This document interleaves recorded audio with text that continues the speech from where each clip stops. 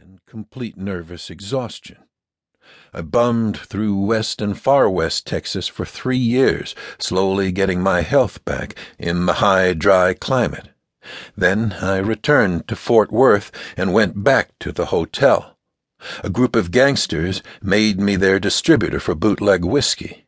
The dubious honor was thrust upon me practically at gunpoint.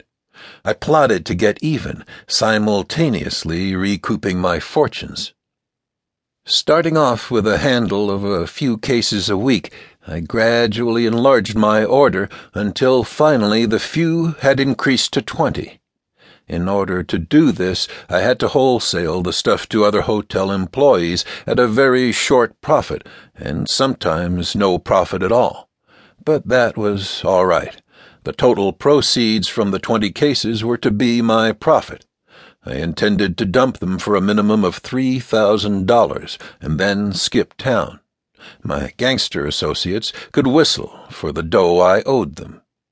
Unfortunately, my cache of whiskey was discovered and confiscated by federal prohibition agents. They took it all, but they only reported 5 cases. And this bit of official perfidy was an even harder blow than my financial loss. It prevented me from making a new start with the gangsters. It deprived me of any valid excuse for not paying their bill. I had the alternative of paying up or getting my head beaten off, or, of course, leaving town. So, with approximately 1/30th of my anticipated $3,000, a little less than $100, I loaded Mom and Freddie into the car and headed north. Our destination was Nebraska, and we were not nearly so downhearted as we headed toward it as one might think. Mom's parents lived in a small Nebraska town, and she and Freddie would be welcome with them for a time. As soon as I could arrange it, they would join me in Lincoln, where I hoped to enter the state university. I was sorely in need of some higher education, as an editor acquaintance had pointed out. He had also pointed out that I was much more apt to wind up dead than as the writer I hoped to be, unless I abandoned the course I was following. We chugged along quite cheerfully for a matter of 5 or 10 miles. Then the car began to reveal its overall worthlessness. The motor steamed and smoked. It clattered, pounded, and roared. I pulled off the road and lifted the hood.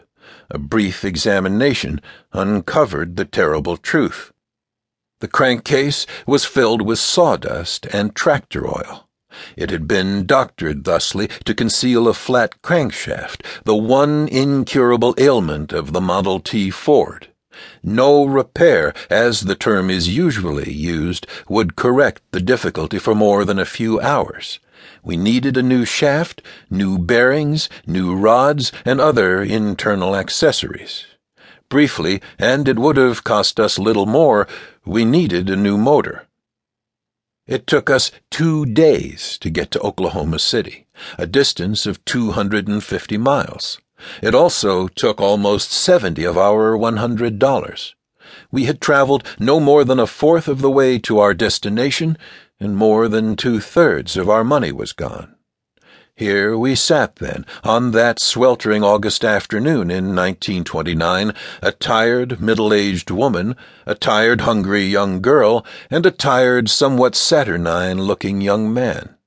Here we sat, nominal beggars in a broken-down Ford, at the sight of our one-time glory. I closed my eyes against the brilliant sunlight, and I could almost see Pop bustling out of this building, young, smartly dressed, hurrying toward his low-slung Apperson Jack or the big Cole Aero 8. I could see us all riding home together, out to the big, high-ceilinged house with its book-lined walls. I could see the friendly face of the cook as she dished up the dinner. I could taste...